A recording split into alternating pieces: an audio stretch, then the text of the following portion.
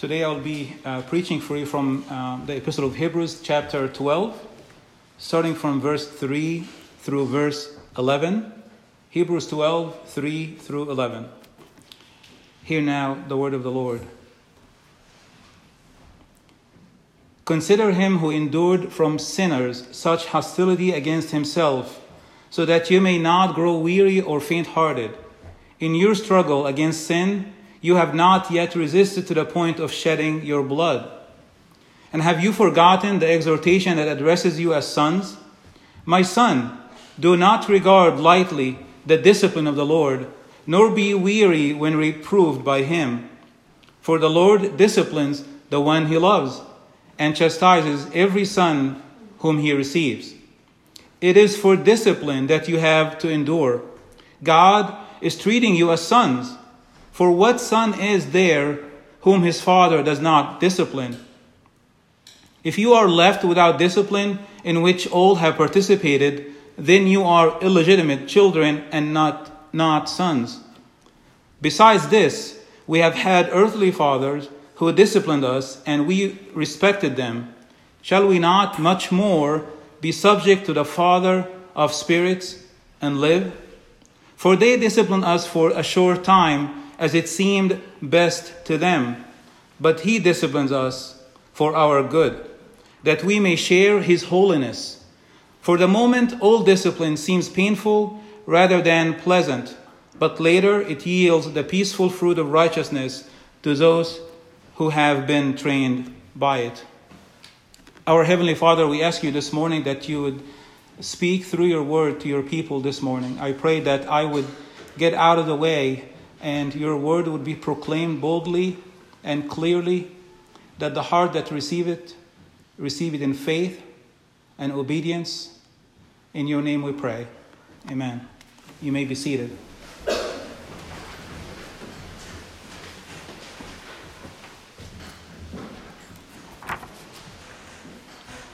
Sometimes I think about what, if I were to summarize the message of the Bible from beginning to end, if you were to think about a word or two that may describe what the Bible's message is, many words would come to our mind. Some of them may be about redemption, about atonement, about the work of Christ. For me, when I think about that, I think about the word paradox. And paradox basically means it's a seemingly absurd statement that may look self-contradictory, that when investigated may prove to be well-founded. I see the Bible full of paradoxes, and today, the message that we have today has a strong and very difficult paradox that we are faced with.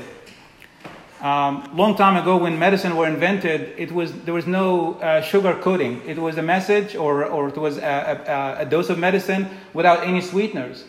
If it's bitter, it's bitter, but it's for your own good. Take it. Trust me, just take it. Now, in modern medicine, a lot of the medication, especially for pediatrics and even for adults, it has a sugar coat. I can tell you from the very beginning right now, this message is not sugar coated. It will feel difficult. It feels difficult for me as well. I was telling Dave that I did not sign up intentionally for this message, but it just happened that it's my turn today to preach. When Pastor Charles told me that I'll be preaching this Sunday, maybe about 2 months ago, I was like, yes, it's Hebrews 12, starting from verse 18. A great passage, great message. This will be great. But the Lord wanted to discipline me in many ways to teach me something today. So it's a difficult message. Paradoxes in the Bible. You are called sinner and you are called saint. If you want to be first, you have to be last. If you want to increase, you must decrease. If you want to be a father of many nations like Abraham, guess what? Your wife is barren. If you want to be exalted, you must humble yourself. You want to be wise?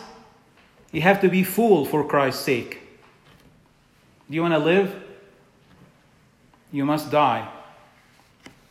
If you want to be strong, you have to be weak. And this message today is about really living by dying.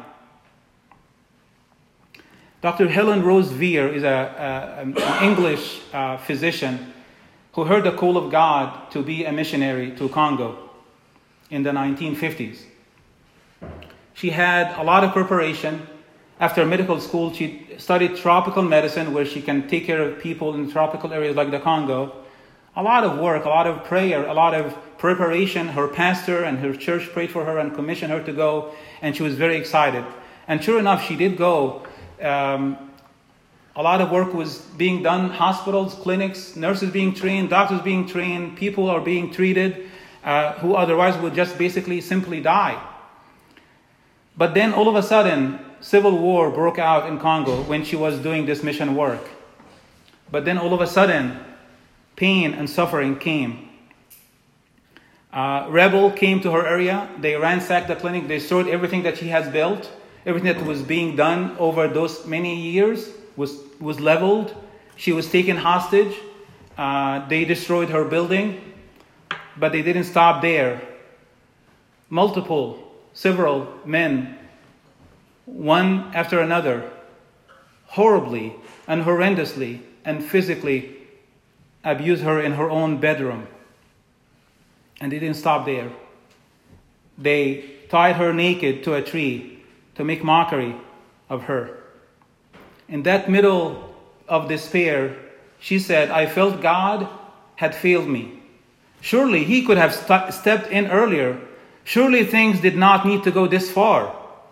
I reached what seemed to be the ultimate depth of despairing nothingness. I know this is a very graphic, very difficult story. By the grace of God, it doesn't end there. But I wonder if you or I were in her place, what questions we may come up with. The passage of today assumes some questions and has some questions and provide the answers. But I think you may be asking about where is this suffering and pain coming from?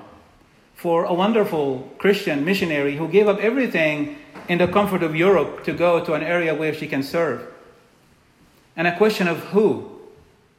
Who is in charge? Who is in command? Who has authority over a world that has pain and suffering? A question of why. Why even do we have to deal with pain and suffering? Why did these Hebrew Christians have to face suffering and hostility? And a question of how. How do we then embrace or deal with sufferings? Those are the 4 points of my sermon today. Question of the origin of suffering. Question of the authority and command over suffering. Question of purpose of suffering. And lastly, question of dealing with, or even better said, embrace suffering. This is a message for Christians. This is a message for believers. This is a message for people who have held fast to the confession of their faith, but nonetheless will have to deal with suffering and pain and discipline. The first point is about the origin of suffering. Where is suffering and pain come from? People said this is Christianity's Achilles heel. If God is good, if God is omnipotent, how can he allow suffering and pain and evil like this? Why didn't he intervene to help Dr. Rose Veer before this horrendous event? The Bible provides answers. The world provides answers. And a word of caution for the young people here and even old people here. It is very easy and it's very tempting to accept a very nicely packaged answer from the world to the origin of suffering and pain. But we must hold fast to the Word of God. The Bible speaks of the original sin in the garden as the herald event of a fallen world, of agony and despair.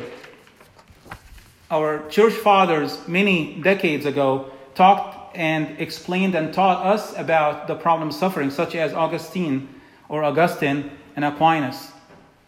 Augustine coined this theory that's called privation theory. He said God is good. He created everything perfect. Evil is only the absence of good. An example he gave is darkness. Darkness is not an entity unto itself. If we make this room dark, what we need to do is just one simple thing, is to turn off the light. Darkness, illness, blindness can be an example of the absence of good.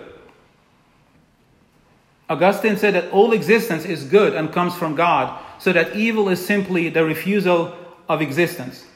He basically said for things to be, it means things are good. If they are being, it means they have been created, and if they have been created, must have been created by God, and He did not make a mistake. God is both omnipotent and good. Dr. R.C. Sproul weaves a lot of the Augustinian teaching into what we all know as the Westminster Confession of Faith. God, from all eternity, before you and I were born, before Dr. Rose Veer was born, He knew what was going to happen. From all eternity, according to His own holy and wise counsel, foreordain whatsoever comes to pass. And if you're familiar with the Westminster Confession of Faith, I have omitted two words because I want to highlight them because they're so key. What did I omit? Freely and immutably. Freely means He was not forced to allow this. God is not entertaining an arm wrestling with Satan, and whoever wins gets his way. And maybe somehow with Dr. Rose Veer, in that episode, he was wrestling with the powers of Satan or the powers of darkness, and this one episode he lost. Therefore, Dr. Helen Rose Veer suffered. No. It says here that freely and immutably, meaning without any change. So God is good. We have to hold to that. We cannot bargain around this. God is omnipotent. He does ordain that evil exists.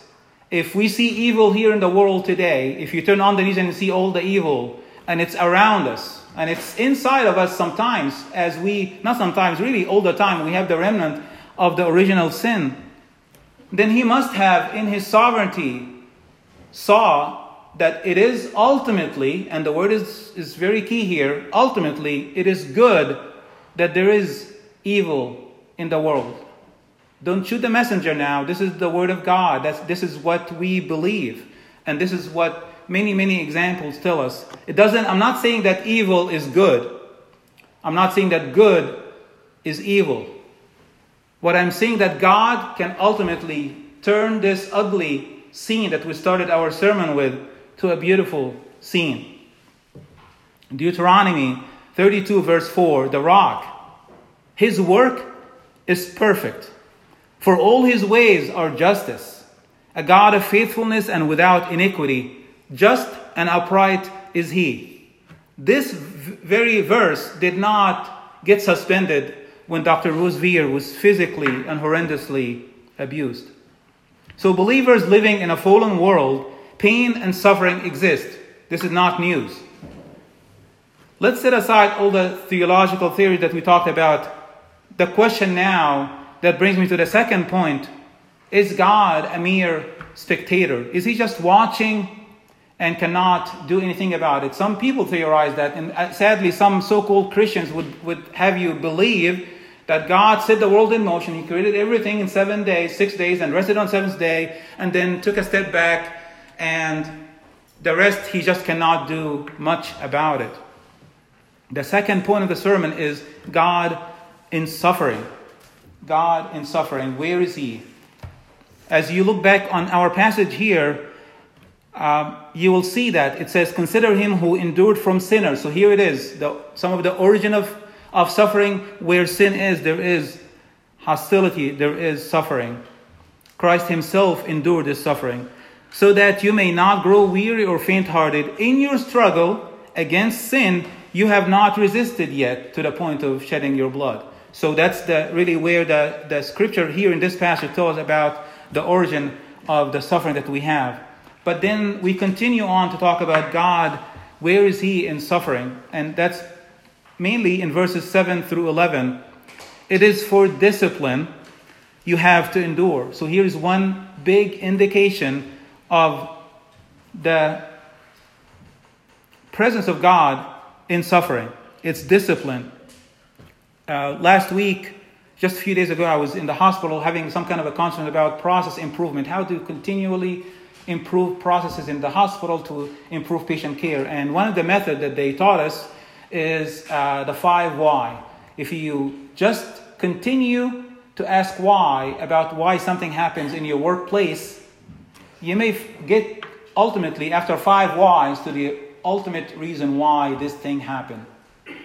And this is, by the same measure, I would advise us also to continue to ask God.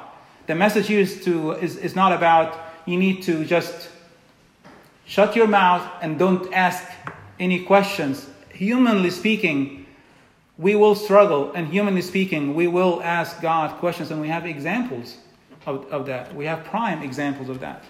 So it talks about discipline as a reason, and then you ask why? Why discipline? Because that's not enough. I cannot just tell somebody or my children that this is where we will get to that later as an example or parallel between God's dealing with his sons and daughters and the father's dealing with his children. The children will ask for the reason for the discipline. It's also, you can continue probing this. And the passage here, beyond discipline, it talks about holiness and goodness. And that's the purpose of the suffering that we may have here. So where is God in suffering? Some people would like, including Christians, would like to exonerate God. And they will tell you in many pulpits today that God has nothing to do with suffering and pain and disease and cancer and death. That is far from what we see here in the Bible.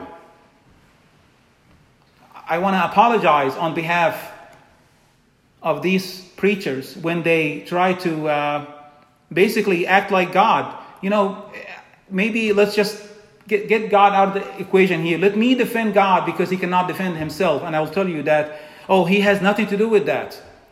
It's all about sin, and maybe you don't have enough faith. If you read the Old Testament and the New Testament, you will see that our God, as Dr. Sproul puts it, he measures in suffering. If you look at the Old Testament, the story of the nation of Israel, you will see story after story, event after an event, that you will see God is there with his people. Where do you find Abel? In a pool of blood. Where do you find Noah? Ridiculed and mocked by people around him. Where do you initially find Joseph? In prison. Where do you find Jacob and Moses and David and Hannah and Elijah? Where do you find the disciples of Jesus Christ himself? All but one are murdered. Where do you find the reformers? We will soon be celebrating Reformation Day. Jesus himself is called man of sorrow. This is not a foreign concept to him. Isaiah 53 prophetically says he was despised and rejected by men, a man of sorrows and acquainted with grief. Does this sound like someone who's stepping aside and letting us deal with affliction and sorrow? And as one of whom men hide their faces, as he was despised, and we esteemed him not. Strong words such as wounded, crushed, stricken, smitten, afflicted, chastisement carried by him. This is Jesus. This is our brother. God exercises ultimate sovereignty over everyone and over everything. Over these horrendous people that violated Dr. Rosevier. Colossians 1:16, by him all things were created in heaven and on earth, visible and invisible, whether thrones or dominions or rulers or authority. The title of the message today, I chose that phrase, Via Dolorosa, the path or the road of suffering. It's this is if you visit Jerusalem, you will see this actual path which Jesus took all the way from Caiaphas to Pilate and many other stations until it ends in Golgotha. Jesus told his disciples in Matthew 16, if anyone would come after me, he will have a blast. No, didn't say that. He will have a great time and he will be in victory after victory after victory. No, he did not say that. Let him deny himself and take up his cross and follow me. For whoever would save his life will lose it, but whoever loses his life for my sake will find it. Well, in medicine, when we ascribe any procedure or any test to a patient, we have to get a consent. We cannot just drag you against your will and do this surgery or this procedure. Even if it's even emergency surgery and you're able to talk, we still have to get a consent from you. And sadly, in our Christianity today across the country and even in the world, when we ask people to come to Jesus, we give them a terrible informed consent process. We don't tell them what it entails. We tell them it's all going to be rosy, just like Pastor Charles was talking earlier today. It's not an easy path. You don't get a hammock and just relax and you will be just fine once you surrender your life to Jesus. So whether God permits or cause suffering, it's always for his glory.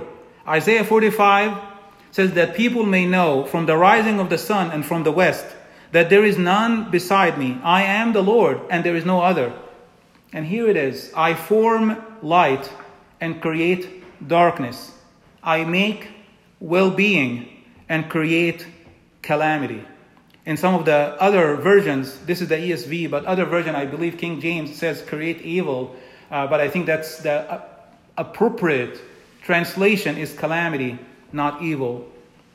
I am the Lord who does all these things.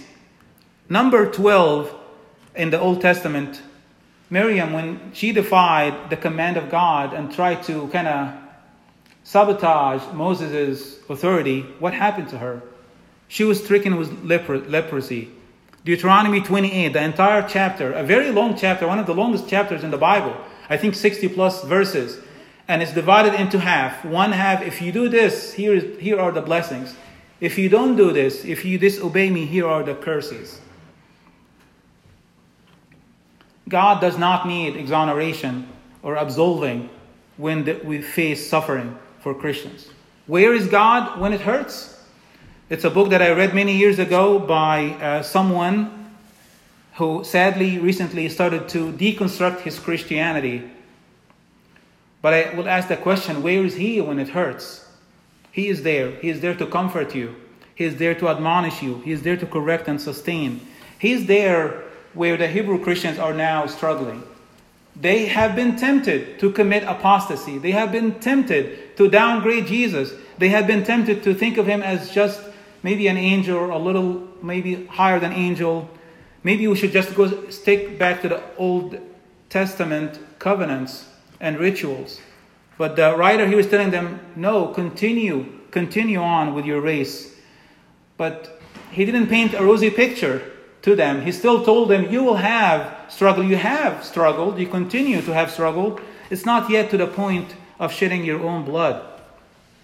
I think the best case study for suffering when it comes to righteous people or so-called righteous people or Christian, just like you and I, is the book of Job. God, in his own wisdom, he specified or set aside one entire big book just for the problem of suffering. God gave Satan a permission when Satan said, well, look at this guy. Yeah, he's righteous. Yeah, he listens to you. He does what is good. But he doesn't do that for nothing. There must be something. Look at all these blessings that you have given him. And Satan says, if I just take this out of his way, if he's crushed, he will curse you. So God gave the permission, and here's again back to the sovereignty of God, to a limit. You cannot touch his life. You will have to spare his life. And Job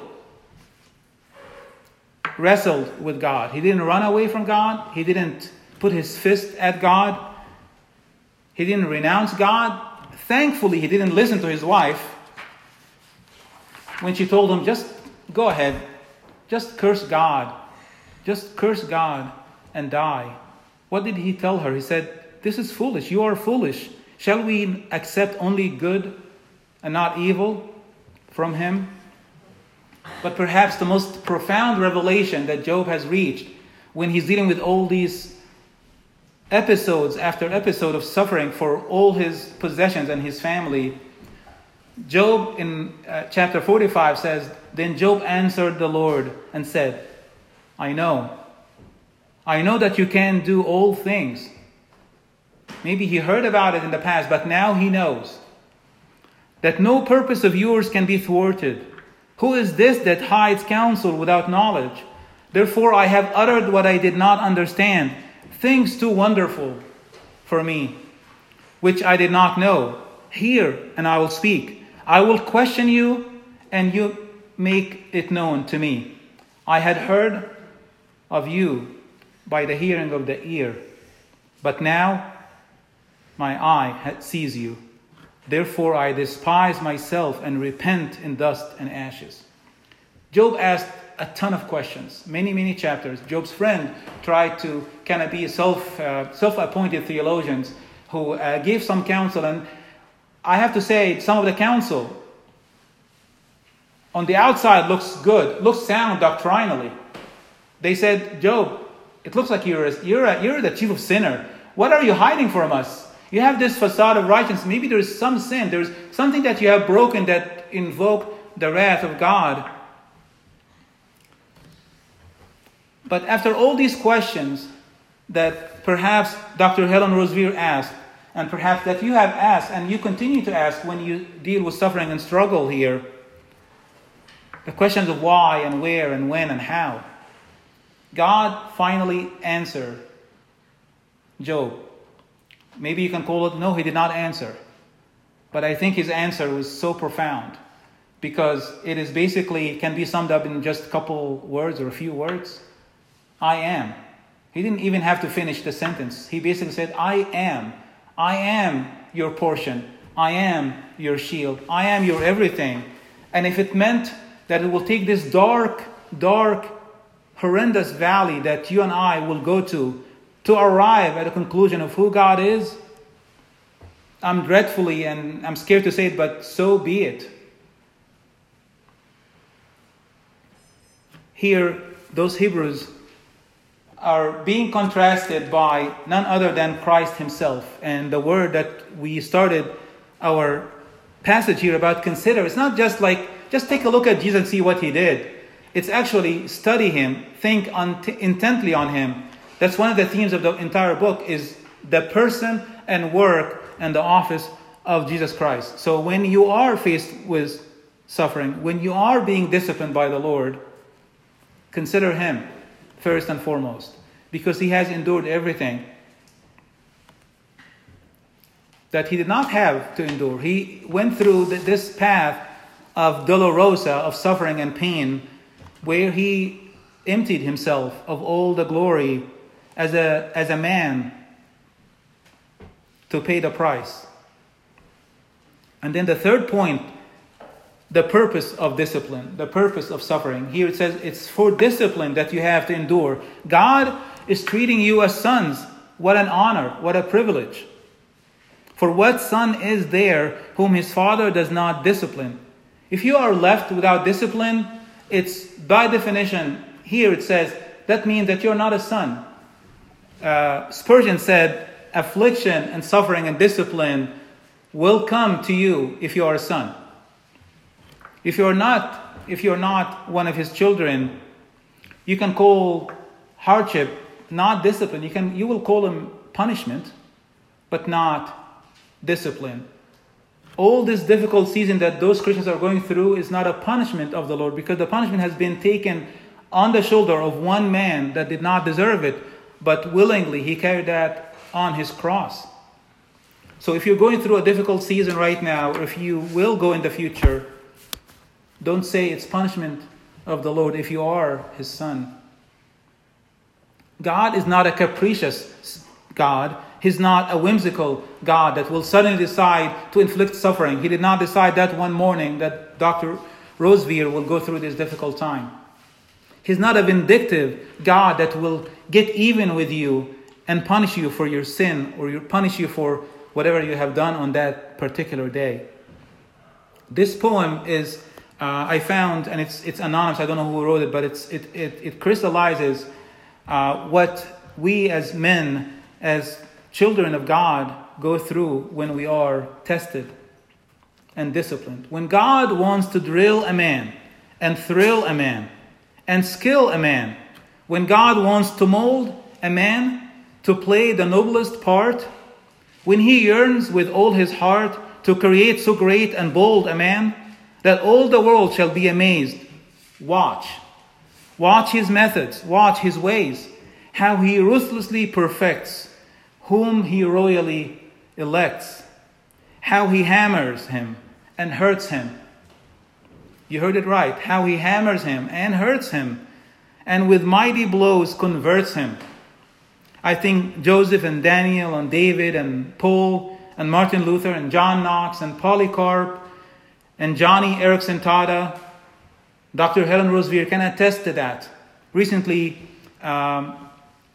I got to hear about a pastor named James Coates from Alberta, Canada. I think first we heard of him when we went to G3 conference a few years back. And that's a young, zealous pastor who during the COVID lockdown in Canada, if you think it was difficult here, it was much harder in Canada. They will basically shut down all places of worship. And he struggled with his church what to do.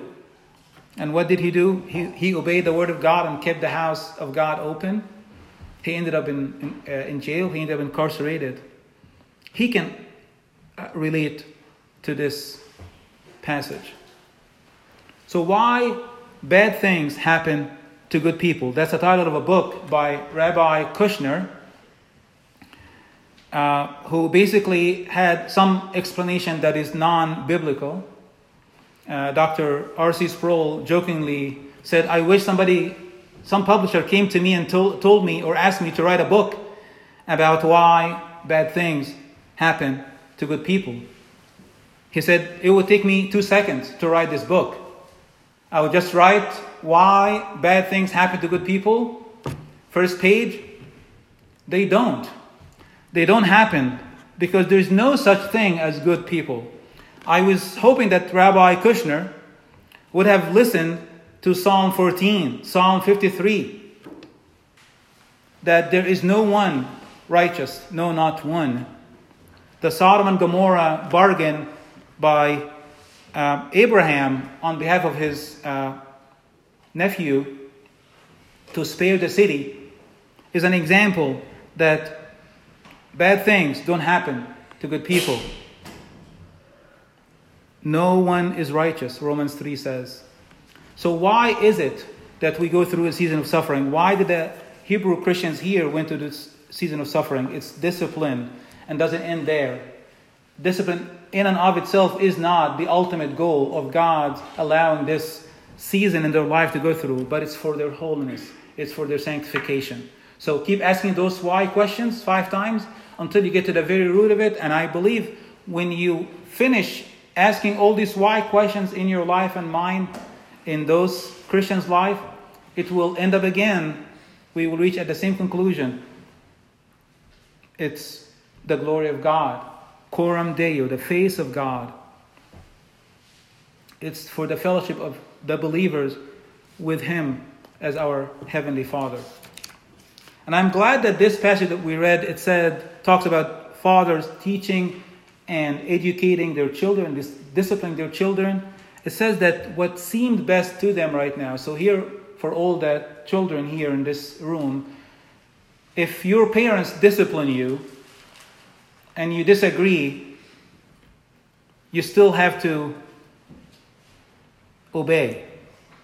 Even if it doesn't look perfect, this is what seemed best to them at this moment. Another wonderful concept that the writer of Hebrews here talks about is, look at verse 11. For the moment, all disciplines seem painful rather than pleasant. So he will tell us, yes, if you go through this valley, it is painful. It will seem painful. But it's from an approximate standpoint, from a time standpoint now, it is painful. but ultimately it's for your holiness and for your sanctification. Another title you can put to this message would be Proximate Suffering and Ultimate Holiness. You're suffering, you're being disciplined right now, you're being corrected by God, you're being reproved by God. It's for your holiness and for your sanctification ultimately. For the moment, all disciplines seem painful. Romans 8:28 put it all together for us and says, we know that for those who love God, all things work together for good. And sadly, some people stop there, but you must continue. All things work together for good for those who are called according to his purpose. Joseph, when he confronted his brothers in Egypt, he told them, you meant it for evil, but God meant it for good. Why does God allow these seasons of suffering and discipline in our life? It could be because there is sin in your life. It could be just plain and simple. You have a sin in your life that needs to be exposed, and God is getting your attention. C.S. Lewis said, God speaks and whispers to us in our pleasures, speaks to our consciences, but he screams and cries out to us in our pains. It is his megaphone that rouses a deaf life, deaf soul. So it could be that there is sin, but sometimes it's very difficult to trace back exactly the season that you're in right now of suffering, this disease that you just received, or this horrible loss in your family, or this broken marriage or family that just happened to a particular sin. He may use this to correct us, to cover us, or catechize us. We talked about correction. Covering is basically preventing you from going into a path. And I can speak from my own personal life where I faced many difficult times back in Egypt. And when I look backward now, I can see the grace and mercy of God stopping me from going down a path that would have had permanent damage. And he also used that suffering to catechize them. Now, this is the catechism for these Christians right now. It's a sermon. We know the epistle to the Hebrews appears to be. It's a sermon to people that need to be taught the purpose of suffering and the purpose of struggling. So he may want to catechize you. He will catechize you. He will continue his call upon your life to make you that saint that we just talked about before. John 9, verses 1 through 3. As Jesus passed by, he saw a man blind from birth. And his disciples asked him, Rabbi, who sinned, this man or his parents? False dilemma here, right? It's neither nor. So they asked him, Rabbi, who sinned, this man or his parent, that he was born blind? Just similar to what Job's friends told him. What sin did you commit? And what did Jesus say? It is not that this man sinned or his parents, but that the works of God might be displayed in him. You can take this passage and think about a season that you're going in right now, and you will see that ultimately, if you are in his hand, if you are in the palm of his hand, it is that God might be displayed even more bright in your life. The last point of my sermon is about how do we then deal with it? Not just live with it or tolerate it or medicate it or numb it, but it's actually how we are to embrace suffering. That's what God is saying. That's what Jesus Christ himself is saying. It is not surprise. This is the consent. This is the informed consent process in being a Christian. Here in this passage also we have many keys of how we are to embrace it and how we are not to embrace it. In what way we should avoid. First, it says consider him, study Christ. The teaching and the catechizing that may happen in this season is not going to happen in a vacuum You're not going to have a revelation all of a sudden in your bedroom that where Jesus will just speak out loud to you and tell you, this is what is happening for you and this is why. But you have to lean, you must lean on the Word of God, on His Word, on the body of Christ, on the church to sustain you. But here it says, my son, do not regard lightly. In other translations, do not despise. Have you despised the discipline of the Lord? I have sometimes. You murmur. You think there is no use for me for this. You think He's not wise in allowing me to go through this season. You think of the chastisement and the discipline as something that's shameful, that you hide from people. You don't share with the body of Christ so that they can come alongside you and help you and sustain you. Or you stubbornly acknowledge it's from God, and yes, there's something that you need to work on, but I'm so stubborn, I'm not going to do anything about it today or ever. These are the wrong ways of how to deal with suffering. But also on the other extreme, it says here, nor be weary or basically faint-hearted. Don't be faint-hearted. Do not give up the exertion. Continue to work and labor with Him because His grace is sufficient for you. Don't lose hope in deliverance. Do not either exclude God from it. Don't say, well, it's try to rationalize it outside of the decree of God and the sovereign rule of God. Marcion is a heretic that was living in Rome in the 2nd century, and he tried to exonerate God, and he tried to take God out of the equation and exclude God from the whole picture of suffering and pain. And this man, he decided that there is two kinds of God. God is kind of like two tiers. There is this strong, evil, angry, wrathful God of the Old Testament, and then there is the loving, peaceful God of the New Testament. And let us just remove everything that has any mention of the Old Testament God as we put together the canon. He actually put together a Bible in the 2nd century that excluded everything and every mention of God of the Old Testament. Every mention of the Old Testament scripture in the epistles, he was the king of copying and pasting. Somebody called him Satan's firstborn. I think that's Luther who said that about him. But thank God, because of this difficult time in the church life, as a lot of heresies are coming together, that woke up the Christians at that time to say, we have to put together and preserve the canonicity of the Bible. Also, do not embrace pagan worldviews. We have talked in the book of Acts many months ago about asceticism, being a ascetic view or the Stoic view or hedonistic views. Those are all worldview, pagan, non-Christian views of dealing with suffering. Some of them will say suffering is illusion, it's unreal. Christian Science is one of those. Interestingly, one of those Christian Science teachers said, when I sit on a pin and it pierces my skin, I dislike what I fancy I feel. I think it's funny. They will not ever acknowledge that there is pain. They will think it's all in your head.